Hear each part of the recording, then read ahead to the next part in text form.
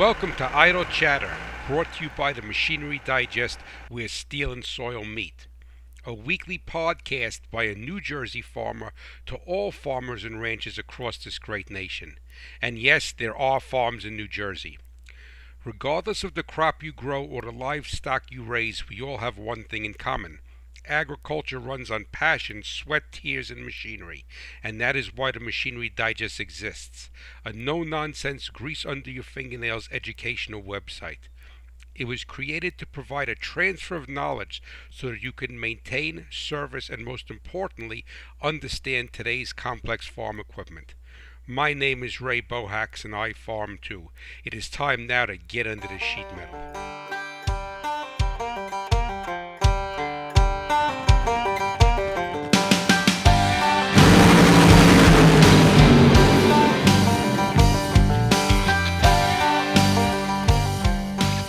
Hello, my friends, and welcome to Idle Chatter. Once again, I am your host, Ray Bohax, coming to you from Cat Swamp Road in Warren County, New Jersey.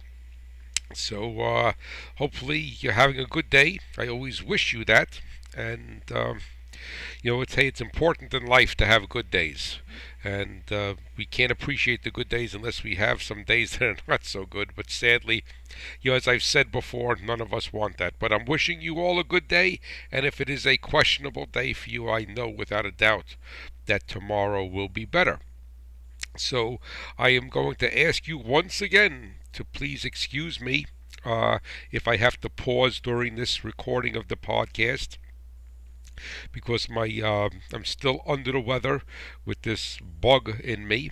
And you may be saying, boy, that hot rod farmer is real sickly because you're ready for 3 podcasts. He's told me the same thing. So, well, what's basically happening, and I've never done this before in the short history of the Farm Machinery Digest since October, is that I am pre-recording 3 podcasts in a row. And so that is why I'm still fighting this cold or flu bug, because they've done these past 3 podcasts over the course of 3 days. So it has not been 3 weeks, and I have not been sick for 3 weeks, thank God. So, and the reason why I'm doing that is as we come upon the Christmas season, I am still going to be working just like all of you, but some of the production assets that we require to take my recording and make it into the podcast that goes up on the web, I am not familiar with all of that aspect of it.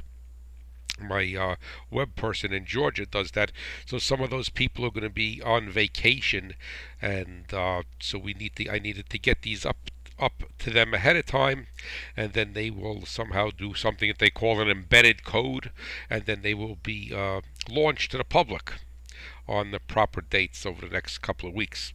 And then the week of Christmas, I think that's when this podcast will run.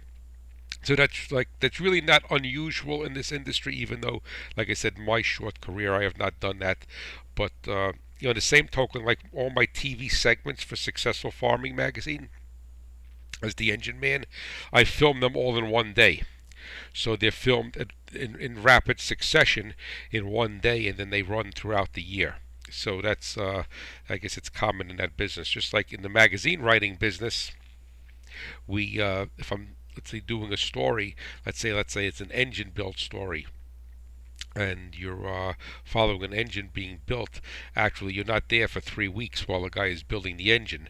What you would basically do is take pictures. Lots of times, for instance, engine build, well, we would say we're going to walk the block through the machine shop, and then take pictures of the different procedures, and then put that together and make a story. So that's the dirty little secret of this business. And hey, that was the name of last week's podcast. But anyway, so I thank you once again in advance for your patience with my voice breaking up and having to possibly stop and cough. So today's podcast, I don't know why I always say podcast. For some reason, I just drag that syllable out and go podcast. I don't know why I do that, and I hear myself doing it afterwards. But hey, I guess just that New Jersey accent. But this week's, I'm going to say it properly, podcast. This week's podcast is, there I go again, is going to be titled The Lost Art of Diagnosing. And I really think that that's, hey, maybe the art is not lost, maybe it never existed. And there's a difference between someone who is a parts replacer and a diagnostician. And a diagnostician is someone who is able to identify what is wrong and then prescribe the proper method to correct it. And the reason why I'm saying, though, choosing my words carefully with that is that obviously this podcast is referring to machinery on your farm and anything that's mechanical as far as diagnosing is concerned. But the role of a diagnostician is in many different genres. A good doctor is a diagnostician, and the operative word in that sentence is a good doctor. So if you go to the doctor and say you're not feeling well, is that he has to try to glean from talking to you, taking some measurements meaning listening to your heart, maybe an EKG, taking some other tests and try to do blood tests to determine what is going on. And the same thing happens, on the farm or ranch. If we have a crop that is not maturing properly, or in its different growth stages does not look as it should, or even if it does look as it should, we may do a pre-side dress a soil test for nitrogen. We may do a foliar test, a tissue test, not a foliar test, tissue test for foliar feeding and seeing what's getting actually into the plant. Or we may actually do I forgot what that other test is called. Geez, that's embarrassing. But anyway, so there's another test other than a foliar test that a lot of people do not foliar test. Other than a tissue test that people, I think, SAP test, SAP test, that's what it is. So basically all these tests are performed to glean and trying to glean what is happening and maybe as a precursor, for instance, to see whether a crop is going to need some additional nutrients like boron or manganese or something in its growth stages so it could yield to its full potential, or if the crop already has some signs of not being where it should be or looking the way it is, then we're trying to diagnose that and to try to correct that as quickly as possible. So being a diagnostician is very, very important. And being a good diagnostician is extremely important, because a poor diagnostician, what good is that? You're basically just guessing. And so many times when people work on machinery that they do not diagnose things. They what we would call in the industry throw parts at it. And in the auto industry, just throw an auto parts store at it. So just keep replacing everything until you fix the problem. And sadly, lots of times in the auto industry, and this would pertain to farm equipment also, because even though the equipment has changed, the mindset has not changed, is that oftentimes that, believe it or not, a lack of diagnostic skills is rewarded financially. And how does that happen? Well, I'll tell you a quick little story. Years ago, when I opened up my first shop, and I was starting to mostly hot rod work, but some before I really got involved with building engines, I was just doing what we would call tuning work. And I also was, to supplement my income, because the business was just starting, I would take in everyday cars.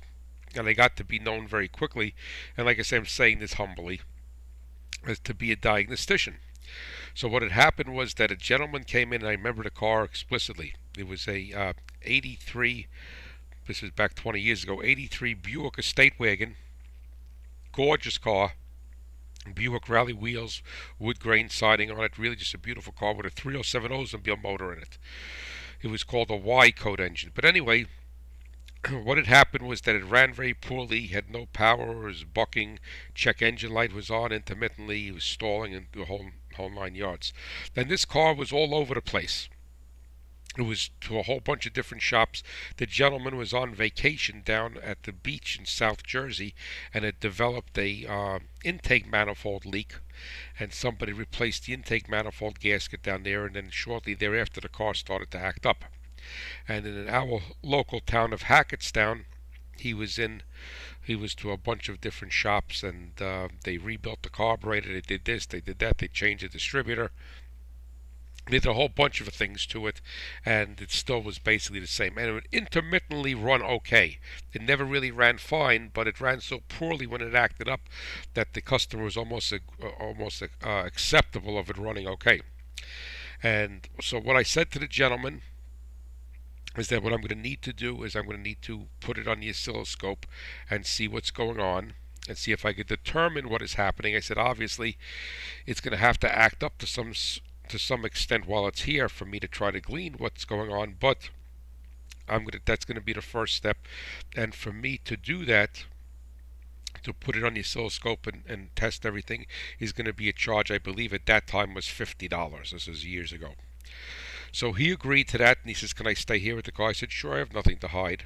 And we brought the car into the shop, and I hooked up my oscilloscope. It was an Allen Test Products oscilloscope. That's the company I used to teach for. I was very familiar with it. Great machine. And I hooked up the scope, and I was looking at the ignition pattern in the car.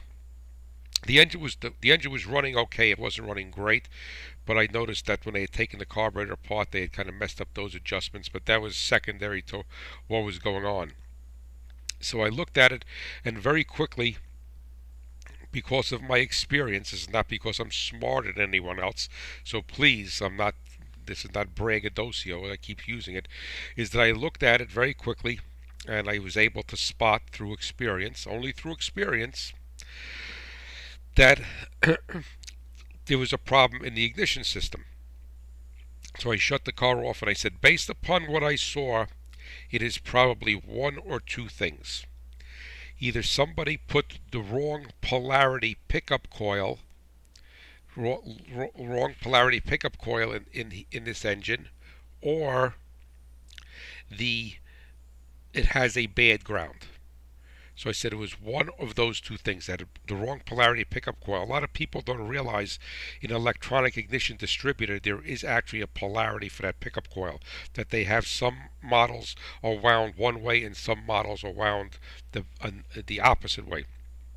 But because so I said let me look at this, and because I was familiar with that engine, and he had told me that they had taken the intake manifold off, I knew on a 307 Oldsmobile motor, which was just a smaller version of a traditional Oldsmobile V8, is that on the passenger side, the last intake manifold bolt was not a bolt, it was a stud, and there would be a whole bunch of grounds that would terminate on that stud.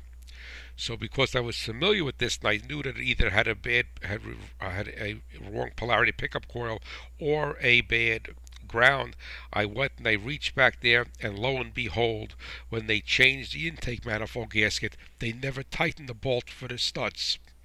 The wires was three or four grounds that were back there, and they were just hanging there. What had happened was that the mechanic who was working on it put the grounds onto the stud but lost the nut. So they were just moving around and not making contact, and as the engine would torque, they eventually were coming off the top of the stud. So what I did is I got a nut that fit it, and I put the grounds down on the stud, tightened up the nut, and started the engine up, and it ran beautifully. So I was very, very happy that my diagnostics were correct, and I felt that the customer would be very happy. And it's a new customer, and I was able to diagnose this car in 10 or 15 minutes on the oscilloscope by seeing that. So I said to him, okay, it'll be fine now, sir, and take it for a ride. Everything is good, and come back. I said, okay, I have to make up the paperwork and what have you. So what I did was I charged him the $50 that I said that I would for the scope analysis, and did not charge him anything else for for putting a nut on there and tightening it. So now the car is running beautifully. The guy goes ballistic on me. I still remember it. He starts to scream at me. He goes, $50 for tightening a bolt? What are you, crazy? So I said to him, it's not. I said, I'm not charging you for tightening the bolt $50. I said, I'm charging you for the scope analysis, and I didn't charge you anything to tighten the bolt. I said, but the thing is that I knew which bolt to tighten. You had spent over $1,000 already on this car and went around from place to place. I said, you only asked for your money back there. I said, and you're yelling at me for tightening a bolt for $50. So that's why basically I was saying oftentimes incompetence is rewarded, because the other people charged him for parts and for labor that did not fix the car, and they took his money, and he went away with his tail between his legs. And because I knew what I was looking at and had the experience from teaching this for many years and working with oscilloscopes, is that I saw what was wrong immediately. Happened to, I was a hero, knew that the grounds were there, went to go grab the grounds, and the nut wasn't there, tightened it up, and everything was fine. So when he yelled at me saying that I was charging him $50 to tighten the bolt. So anyway, so that is the moral of the story. But that really isn't the moral of the story. But the thing is that, that may be, I'm not going to say that may be fine, because it really isn't fine. It's incompetence. And I'm not saying that I never misdiagnosed or did anything to that like that in my life, because then I would be lying to you. I'm not perfect. I'm just a man. But the fact of the matter is that when it comes to your equipment and your farm, is that you're not billing anyone for your mistakes. Whereas oftentimes in every other industry, in the repair industry, or even sadly in the medical industry or the veterinary animal care industry or what have you, or is that the customer unknowingly is the proper word, pays for the misdiagnosis under the guise of, well, let's try that and see if it works, and let's try, and on an engine, so let's try a distributor, see if it works. Let's try an injection pump, see if it works. And if it happens to work, you're a hero. And if it doesn't happen to work, then, well, hey, you give the customer a bill and you send them down the road and let's try something else. But when it is your farm and it is your equipment, then every time that you are throwing parts at something is that you're wasting not only your time, but you're wasting your hard-earned money. And now is the moment for me to get in my soapbox and get back into my normal preaching of saying it's not what you make in your farm, it's what you keep. And I want to drill that into you every week or almost every week, because you could have the greatest crop prices, the highest yields, and if you have inefficiencies or mistakes on the other end, you do not have a profit at the end of the year. So it is very important for you to learn how to become a diagnostician with your farm equipment and all of your machinery, because you throwing parts at it, and at Commodity Classic, I had given an example when I was talking about the need to do a voltage drop test on the ground, and I had a gentleman that had contacted me. He was not there, but I used him as an example. I did not use his name, and he spent over $4,000 on a combine. The dealer was replacing parts, and this is not a hit on the dealerships or the independent repair guys or what have you. I mean, there's good guys everywhere, and there's poor diagnosticians also. But he spent over $4,000, and all it had was a bad, dirty ground, a loose ground. So if you figure it out, I got my calculator right here. I believe corn is, well, whatever. I believe it's around $3.50 a bushel. So $4,000 divided by 3.5. All right, that gentleman, it cost him 1,142 bushels, almost 1,143 bushels of revenue to that went into that combine because of a poor diagnosis and just changing parts and wiring harnesses on it, when all it did was have a bad ground circuit, just like that Buick station wagon. So, like I say, it's very, very important for you to be able to diagnose properly, and that's why I do call it a lost art. But something cannot be lost if it was never found. And oftentimes, most people and most mechanics, either professional or in the farm shop, do not really have a high level of diagnostic skills. They may be excellent as far as taking things apart and putting them back together. They may be an excellent welder or an excellent fabricator, and those are a different set of skill sets. But it's very important for you to become a diagnostician. And if you could diagnose something, then you are not only going to get that piece of equipment back up and running properly for the least amount of investment financially, but at the least amount of investment in downtime and your time. So, what I like to do in my life, and I'm breaking away for a second here, is that I love reading trade magazines. And you could give me any trade magazine, and I don't care what the trade is. If that doesn't have to be anything that I'm overly, like or intimate with or what have you. And I like to read trade magazines. And why do I like to read trade magazines? Because they give you a snapshot of the thought process of that industry. They give you a snapshot of the thought process of that business. Uh, Years ago, when I worked for one of the publishers, we had a managing editor. And in the publishing business, it used to be a managing editor. It's not so much today. They just give the people a title. The managing editor would be some person, and traditionally they were women, but they could be a man also. And but when I got into the business, they were traditionally women, and they had an English degree. They didn't know anything about what they were reading, but most of not all technical writers, me included, do not have an English degree. So they would read the text, and what they would do was for this one publishing company, it was CSK Publishing in New Jersey, it had 6 or 7 different magazine titles. And they would read it, and they would make sure that the grammar, the tenses were correct, that the punctuation was correct. And they may say, "Oh no, we need to break this apart, and we need to or use a semicolon here instead of a comma or what have you." And I used to pride myself on working with. Her name was Diane Bacadoro. I used to pride myself on working very closely when I submitted an article to Diane.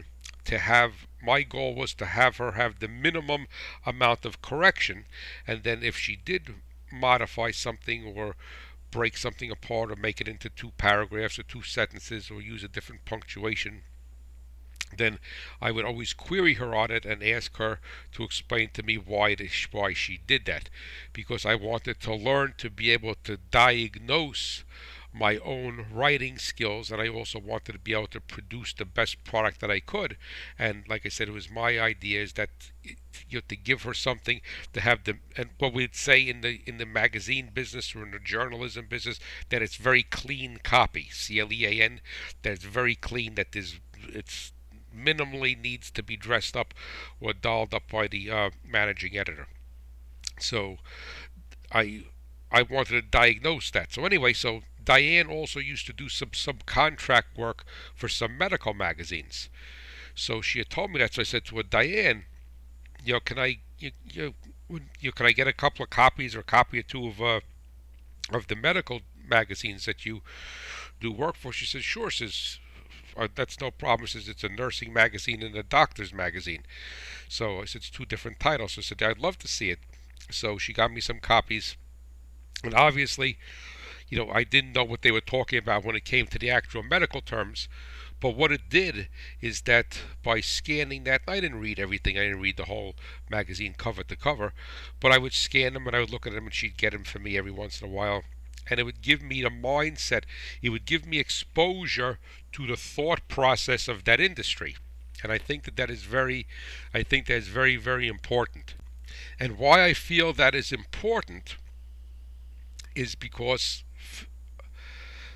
by looking at different industries, and I've said this before, and looking at different thought processes, we could take those and we could now bring them back to the farm, to all aspects of the farm, not just what I'm concerned with, the farm shop, But if you look at something, let's say you're a wheat grower, and you look at some of the concerns or some of the obstacles that people may face growing watermelons, yeah, it's not going to be one to one, but you may glean one thing out of that, and that is the catalyst that allows you to now take that and say go in that direction, and that helps you as a wheat grower, or that helps you as a dairyman, or as a herdsman, or a row crop guy, what have you. So, you don't have to be fully immersed in that other industry, but as long as you get some exposure to it and come to it with an open mind, then you will be able to, glean something, take it with you, and then use that, and no pun intended, to plant the seed for you to go and you take to use that as inspiration to tune up one aspect or a certain aspect of your business or your procedures in your farm shop or what have you. So, what I basically did learn from reading Diane's magazines and then watching the TV show House, if anybody remember that about Dr. House, who was a wacko, but I used to enjoy the show, is that within the medical community, they do have something that's called a differential diagnostic or differential. Lots of times they'll just say we need to run a differential. And by definition, a differential diagnostic procedure is a systematic diagnostic method that is used to identify the presence of a disease entity where multiple alternatives are possible. So, what I am going to talk about today is employing differential diagnostics in the farm shop. And that is the key, and it is a very effective way for you to be able to take a problem, and instead of throwing parts at it, and I don't care whether it's a problem with the tractor, with a hydraulic system, whether it's a problem with a braking system, or anything, and I'm going to ask you to get into the habit of running a differential. And if you have some others that work with you in the farm shop, or if you're a one-man band, or you have two or three other people, be the family or employees that work with you, and you face a problem, then I want you to get so familiar that you're going to say, let's run a differential on it. And this is what you're going to do. So, and as an aside to that, before I get into the differential diagnostic procedure, is that you could use this in every aspect of your farm operation or your life. That by running what I'm going to explain to you, a differential diagnostic procedure, it brings clarity to what is going on. And instead of it being a hodgepodge of things and events that are all going on in your mind or possibilities, that it brings clarity. And once you start to have clarity, that it's very easy for you to see which path you could go. You could run a differential, even though it's not a diagnostic, run a differential on a marketing plan. You could run a differential on your fertility program. I would say nutrition program, fertility program for your crops. You could run a differential on going and saying, well, hey, should I rent this land or should I buy this land? You could run a differential on whether you should make a new equipment purchase. So it's going to be modified slightly because it's not a diagnostic, but the whole idea, it's rooted in the medical community as a differential diagnostic procedure.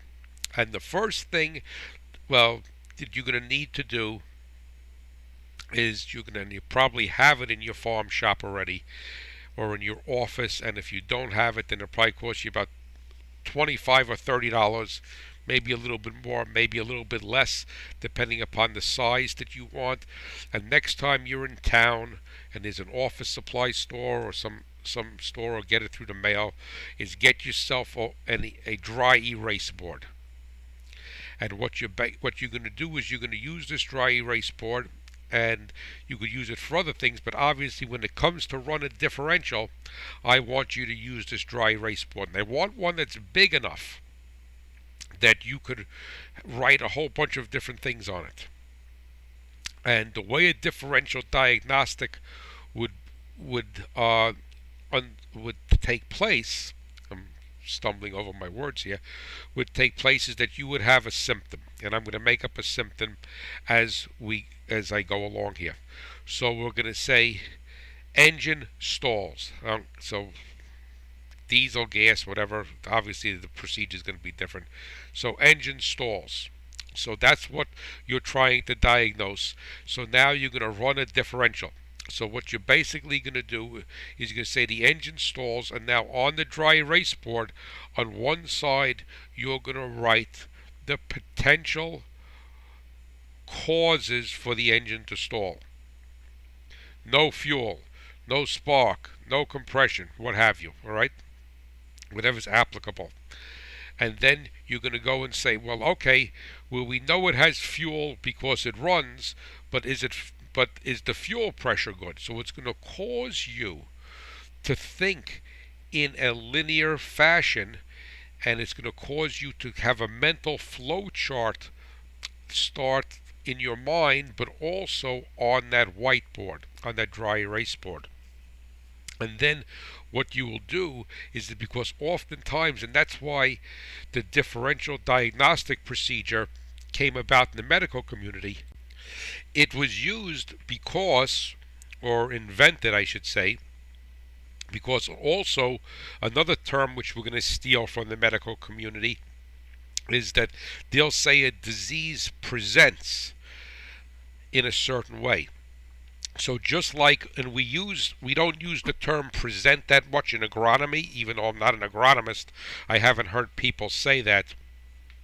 But in the medical community is that they'll say, well, this disease presents this way for it to have you, and what they mean by present is that it has symptoms, either the way the patient feels or that are visual. So if you have measles or you have mumps, you have a symptom of how you feel, but also there's a visual that's attached to it that's on your skin.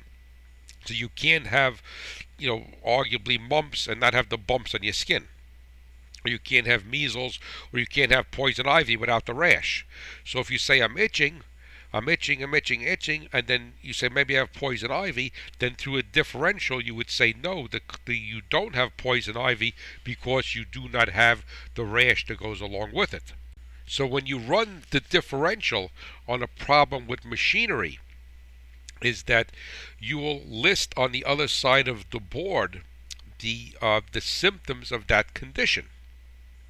And if you say, well, okay, and like I said, it's not going to be one for one, is that, we say, okay, well, we know I have good fuel, I have fuel, and I have fuel pressure, so we know it's not that.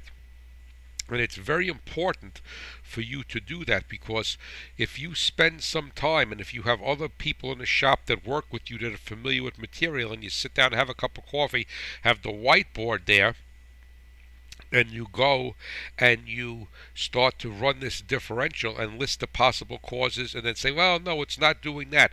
So for instance, let's say starving for fuel, and we say, well, I don't think it's starving for fuel, and I don't believe it's stalling because it's starving for fuel, for the simple reason being is that I could put a load on it and it will not stall under a load.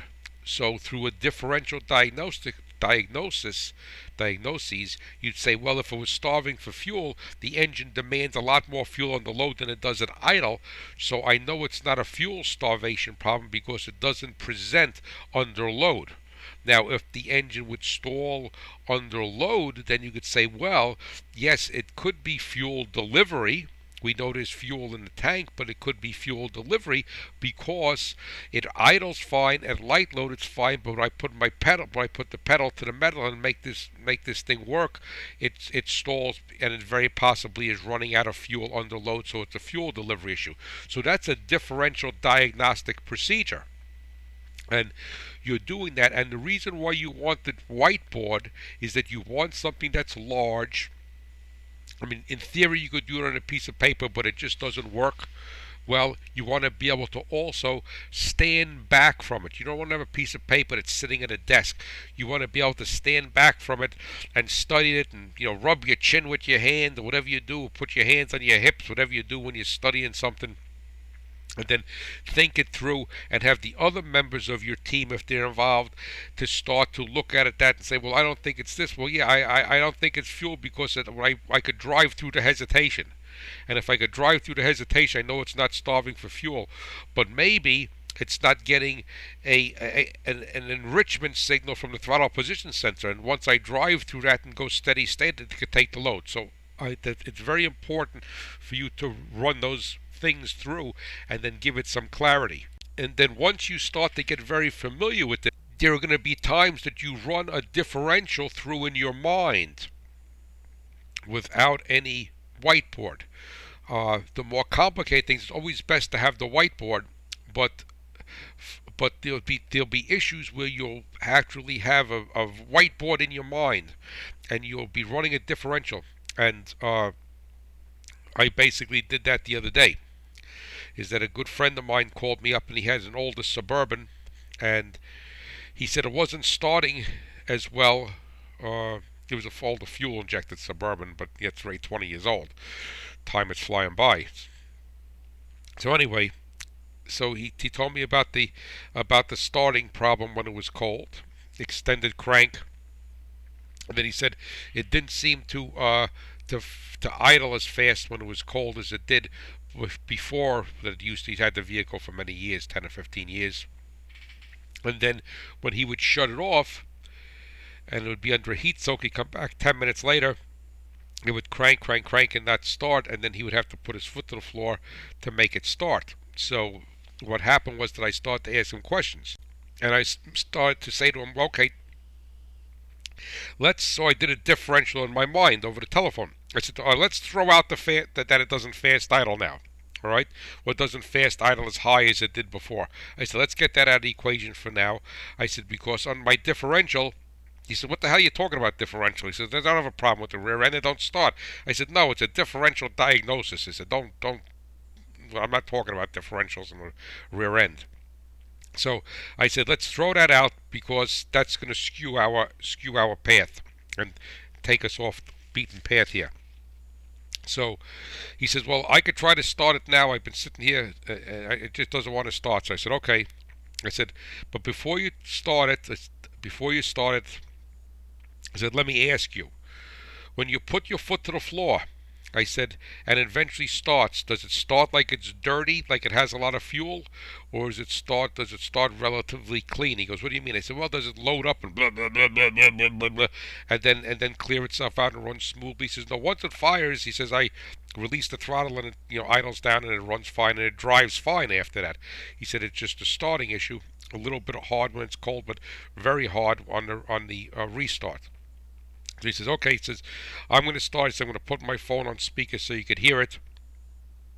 And he cranked it over, and then all of a sudden he said, oh, now put my foot to the floor, and he started. And I heard that she started very cleanly. Once it started, it fired and went right back. It didn't have to clean itself out. So I said, no, I said, from what I could hear, I said, it sounds like it's starting, that it starts clean once you do get it to start. He says, oh, somebody told me it's injectors and this and that. I said, well, how does it drive otherwise? He says, it drives fine once it starts. I said, I'm not saying it doesn't have an injector that's leaking down or what have you, or poor atomization. I said, but I do not feel that that's your problem with your starting. I said, we're throwing out for now in a differential diagnosis, we're throwing out for now the lack of fast idle or idle flare-up when you first start it. And when it's cold, I said, and based upon what I feel that the problem is, I think that you have an issue either with the coolant sensor has skewed, or the ECU is misinterpreting the coolant sensor data. I said, and I would pick the low-hanging fruit first and say that it's probably the coolant sensor and or the wiring or the connection or what have you. So I said General Motors uses, I said the coolant sensor should be in the intake manifold, not in the cylinder head. And General Motors and those systems use yellow and black wires. So I said, find a sensor that's in the manifold, in the front of the manifold by the thermostat. I said, and it's going to have yellow and black wires. He says, okay. He says, it's running now. When I get back to the shop, I'm going to go look at it. So about an hour later, he calls me and he curses me out. And he says to me, "You son of a gun," he says, I found the yellow and black wires, and they're all chewed up and they're all messed up, and they're hardly even something ate the wiring harness." So I said to him, go to town, and you go to a better auto parts store, and they'll sell you a pigtail. They'll have a pigtail, which is going to be the proper connector with it, and hopefully yellow and black wire. And then you could cut back the wires and solder in the new connector with the pigtail and shrink tube it, and everything will be fine. And he did that, and then he said to me, "The truck runs fantastic, but now it's got a coolant leak to the back heater." So I said, "Well, I can't help you with that. Find a hole in the pipe." But anyway, so like I said, I'm telling you that story, and I'm repeating again, not to brag or not to do anything, but the fact of the matter is that through a differential diagnosis, I was able to determine in my mind, and or like I say, if you have a whiteboard, write it down in a whiteboard, and you could say, well, I can't be injected because it runs fine, and it can't be this, it can't be this, it doesn't present that way. Use the medical terms. Present. A bad injector doesn't present that way, or it'll give a rough idle. It'll give something else. And I'm just throwing things around and bantering, and you will be able to very quickly be able to get through that procedure. But what I'm holding this for the end is that for you to be a good diagnostician is going to take um, many years of experience, and I'm sure that you guys have that are listening to this have many years of experience, but that experience needs to be able to understand how systems work, how things work, for you to accurately run a differential. Because if you have no idea how a centrifugal pump works or a sprayer pump works, then obviously you cannot run a differential because you're not familiar with how that system operates. So the I'm assuming that over the years that you have been exposed to so many things, and remember that, that's why getting back to the medical field is that, a doctor always says that he's practicing medicine. He doesn't say that he's performing medicine, he's performing surgery, but he's practicing medicine. Because within the industry, when you're practicing something, that means that you're constantly evolving, you're constantly learning, and that needs to happen in the farm shop with your equipment. You need to constantly evolve, and that's what I'm really trying to do with my website and my podcast.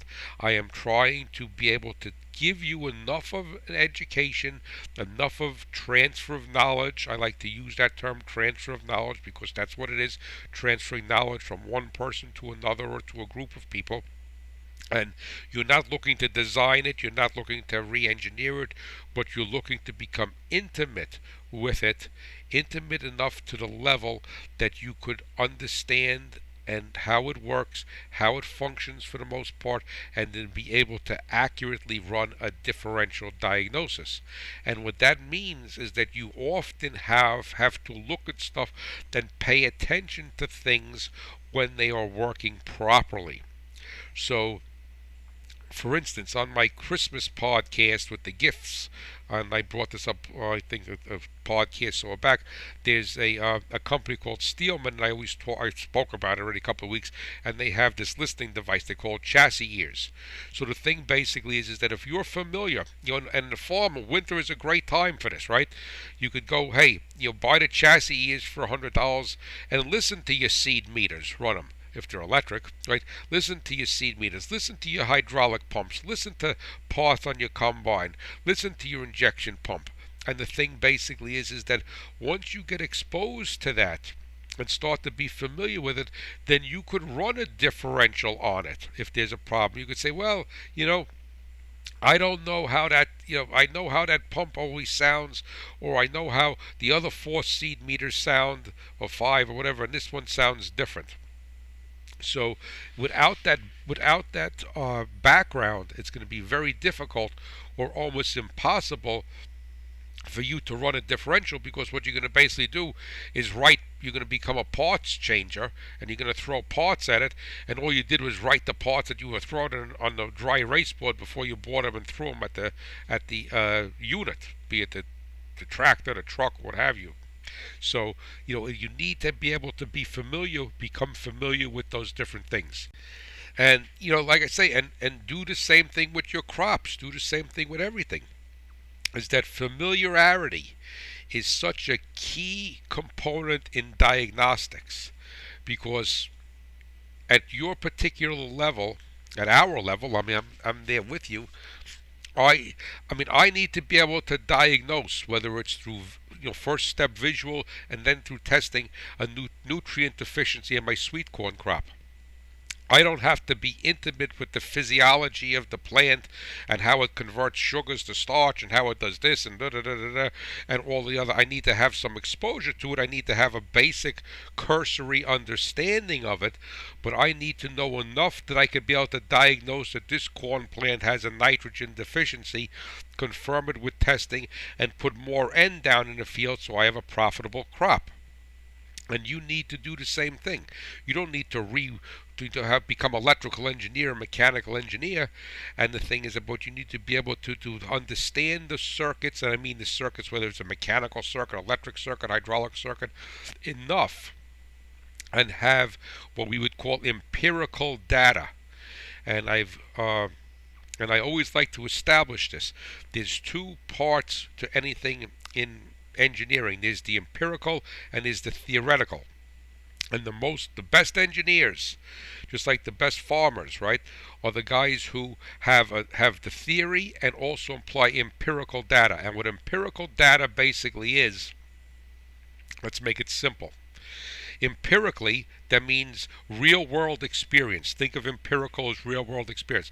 Empirically, you know that if you ride on the field a lot, you're going to compact the soil, and the corn is not going to plant well there and not going to grow there because the roots aren't going to be able to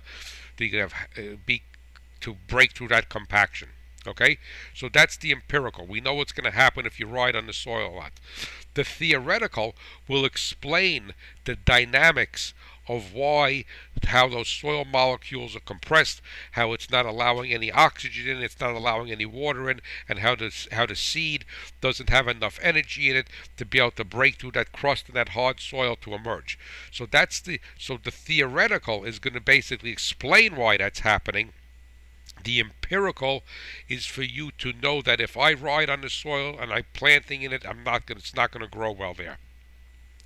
So what you need to do is have a combination of empirical and theoretical data, because the theory is going to establish. So theory will establish why it's happening, and then the empirical will establish how it's happening. Don't ride on the field, and you won't compact the soil. So now, just to recap this and make it simple, is that I would like for you to invest in a whiteboard, some dry erase markers. You may have a board on your shop ready that you could use, as long as you could write on it freely without worrying about anything else. And I want you to be able to put it in a place where you could stand back and look at it, get the 30,000 foot view, right? Stand back and look at it, and whenever you face any problem in the farm shop, whether it's how to get a rusted bolt out, run a differential on it. Well, we could put a torch on. No, we can't put a torch on because it's got a sensor right there, will melt it. Okay, we could do this, we could do this, we could do that. So whatever it may be, run a differential. And if you run a differential diagnostic on that, you're going to see, and trust me, that 99% of the time, you're going to bring clarity and efficiency to that procedure or that diagnostic, and you're not going to waste time, you're not going to waste money. And the thing also is that when you run a differential, just like they say, the best way for you to learn something is to have to teach it.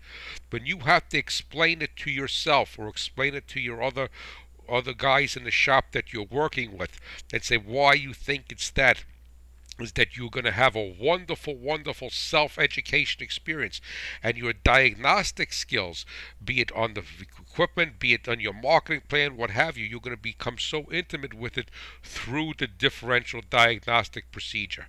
So please spend $25 or $30, get a dry erase board, put a chair away from it, and stare at it and think it through. We used to call that years ago think talking. Think it through. Talk aloud. Say, no, it can't be this, or it wouldn't be this, and use the medical terms. It doesn't present that way. So, and you'll be surprised. So when you go to your doctor, or a veterinarian comes to your dairy farm or your herd, and you use these words, let's run a differential present, he's going to have a different newfound respect for you. But please, it's the most efficient way for you to get to diagnose something. It's an efficient way for you to get from point A to point B when you have an issue in the farm shop. And it's actually it's a lot of fun, because you're actually, it's almost like solving a mystery. So now I'm going to quickly get to the special delivery section. And it is brought to you by Firestone Ag, a company founded by Harvey Firestone, a fourth generation farmer from Columbiana, Ohio. Harvey dreamed of putting rubber tires on farm tractors, and his innovative mindset is the core of Firestone Ag today, and lives on with their 23-degree tread bar and AD2 technology. The soil is the lifeblood of your farm. Trust it only to Firestone. And I'm sure Harvey did a lot of differential diagnostics, even though he may not have called it that when he was trying to develop the pneumatic farm tire. So I have a letter here from Peter, from Tom. I don't know why I have Peter over here, but anyway, Tom Grimes from Oklahoma. And he says, my name is Tom, and I enjoy your website and podcasts. I have a John Deere combine that has a Tier 4 engine, and it runs fine with no issues, but it seems to use more DEF, that's diesel exhaust fluid, now than it did 2 harvests ago. I am done with it for the winter, so I figured I would get some ideas to check out before next harvest. There are no visible leaks. I have no hard numbers, but I would know how long I could run it before it needed DEF, and it is much shorter now. Thanks, Tom from Oklahoma. Well, thank you for writing, Tom, and thank you for enjoying the website and podcast. I know I certainly enjoy creating it, and I hope that you guys don't find me too politically incorrect as I yell at you and just make demands on you for, hey, we have failure is not an excuse as far as I'm concerned. And so, in essence, in a nutshell, what's probably happening is that the engine is starting to run less efficiently, and and for whatever reason it's building more oxides of nitrogen emissions, and that is what the DEF is used in the SCR system. I have a very in-detail article on my website, farmmachinerydigest.com, under the learning series. And that was actually something that I created for the Ag PhD magazine from the Hefty brothers. That I think was in the first or second issue. But anyway, so I'm gonna ask you to look at that. But the thing is that if it's creating more oxides of nitrogen are created. There's something called the Zeldovich equation, and what that basically establishes is pressure, heat, or exposure time. So in simple terms, if you are creating more oxides of nitrogen production in that engine, then one of those 3 elements of the Zeldovich equation, either the pressure, the heat, or the exposure time, is being increased. And I would probably have to say is that the combustion event is becoming more inefficient on that engine, and it's probably due to carbon deposits in it, and probably specifically a poor atomization from the common rail injectors. So I think it's a combination of carbon. I think it's a combination of carbon, poor atomization, and also possibly the cetane level and the quality of the fuel that you're buying. This is no, Don't get mad at your fuel distributor. It's not his fault. The diesel fuel, as I said many times, is a commodity like corn. It all goes through a pipeline. So what I would do is that I would get a good, I would dose it with a high level of injector cleaner. I happen to like the FPPF brand of products, and I would dose it with a high level of injector cleaner. Obviously, you have to run it, so it'll be next season. And then I would treat all my fuel with an additive that is going to raise the cetane and have a combustion stabilizer in it. And then again, I mean, there's a lot of good brands out there, and some out in Oklahoma. I know that there's a couple of people that make some treated fuel right from the pump. I think Cenex makes a good product, but you could always put more additives in. You're never hurting anybody or insulting them. And I think that if you were to clean up the injectors, clean up the carbon, and give that engine some more cetane and a better combustion event, that you will be able to have, if you have a better combustion event, you will have and a better burn rate, then you will probably lower those oxides of nitrogen emissions. And that is the first place that I would start. The next place that I would go, which would be a little bit hard, I like to pick the low-hanging fruit first, is that system does have an NOx sensor. And through that sensor, which is almost like an oxygen sensor, it looks like, it's able to determine whether the amount of oxides of nitrogen being produced, and it uses that to control how much diesel exhaust fluid is injected into the supplemental catalytic reduction system.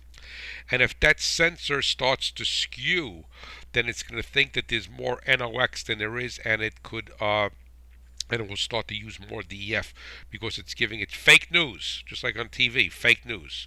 So what I would do is I would treat the fuel first, and then the whole problem is it is a combine, and once you get involved with harvest, you really don't want to stop and be doing stuff. So I would treat the fuel first, and then I would talk to your John Deere dealer. This gets back to the empirical, and tell him what's happening, and see if they said, oh yeah, we have found that these sensors start to skew over the years or over so many hours, and then they start to use more DEF. It may be a combination of both. If we're a tractor and not a combine, and you could say, well, you're gonna use it to plant or do something else, I would say just treat it first. But I would definitely treat the fuel and continually do that, and put a good injector cleaner in it. You're not going to hurt anything with that. But I would not be surprised if that sensor is starting to skew.